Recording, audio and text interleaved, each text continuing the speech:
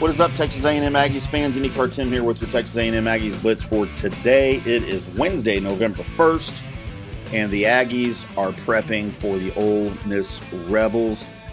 They kind of snuck out of Kyle Field Saturday with the win. I feel like it wasn't the ugliest of wins, but it was not definitely the prettiest of wins, I don't think. But you know what? In the Jimbo Fisher era, a win is a win is a win. I will take it, certainly. They don't have to be pretty.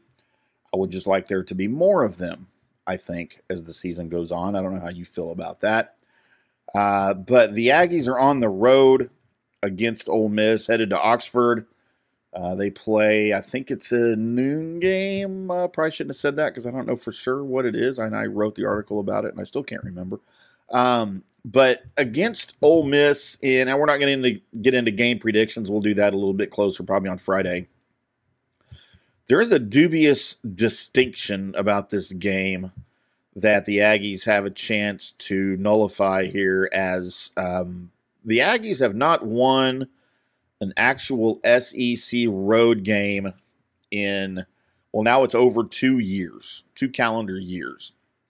We're not counting the annual Southwest Classic against the Razorbacks at AT&T Stadium in Arlington outside of Dallas because, of course, that's a neutral site game. It's not necessarily a road game. So the difference is the last time the Aggies won an actual road game, October 16th, 2021. Against who? Well, it was a 35-14 win over the Missouri Tigers in Columbia. They then closed out that season and in 2021, as you may remember, with losses to Ole Miss. And then the last game of the season, a loss to LSU.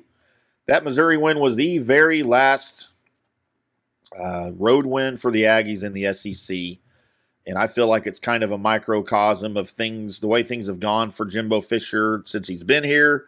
You perform well against the teams you should perform well against, and you sort of struggle at times against the teams that you shouldn't be. I don't know. I can't explain it. Jimbo Fisher is supposed to be this offensive genius, and I don't want to get into Jimbo bashing. That's something new for me, but when I do it, I usually can't stop. But I just feel like it's kind of a microcosm of his tenure here. Their season is done. And for the original goals for college football playoff, which now seems ridiculous that you would even have that goal if you're the Aggies headed into the season. But, the goal Jimbo Fisher stated now heading into Ole Miss was to be bowl eligible. Well, you're 5-3. You just need one more win to be bowl eligible. You've got Ole Miss on the road, Mississippi State at home, Abilene Christian at home, and LSU on the road to finish off the season on November 25th. Of course, the Abilene Christian game at Kyle Field, if nothing else, will make you bowl eligible. But I don't know if you guys have seen this. We're not getting into this too much either. Monday, in his press conference prepping for the Aggies, Lane Kiffin, the head coach of Ole Miss, kind of poked some fun at Jimbo Fisher. While he praised the entire roster up and down the Aggies roster, offense, defense, and he named Edgerrin Cooper.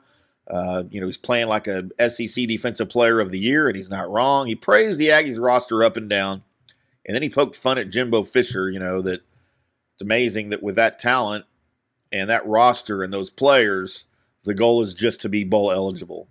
And then he sort of said, if we can stop that from happening, then all the better for them, for Ole Miss. So, for all the crap that Jimbo Fisher gets from Lane Kiffin, and I'm not a Lane Kiffin fan, it kind of deserves it with some of the things that comes out of his mouth. But anyway, the Aggies lost 7. They've lost 7 in a row in SEC games on the road. They're hoping to break that in Oxford this weekend.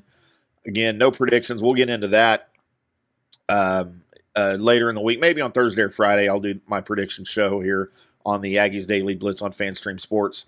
But, however long Jimbo's tenure continues to be here in Aggie land, and I don't think it's going to be very much longer. Don't come at me with the buyout. I know what the buyout is. Everyone knows what the buyout is.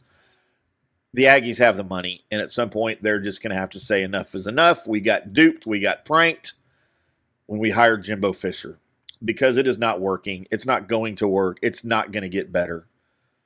So those are my thoughts.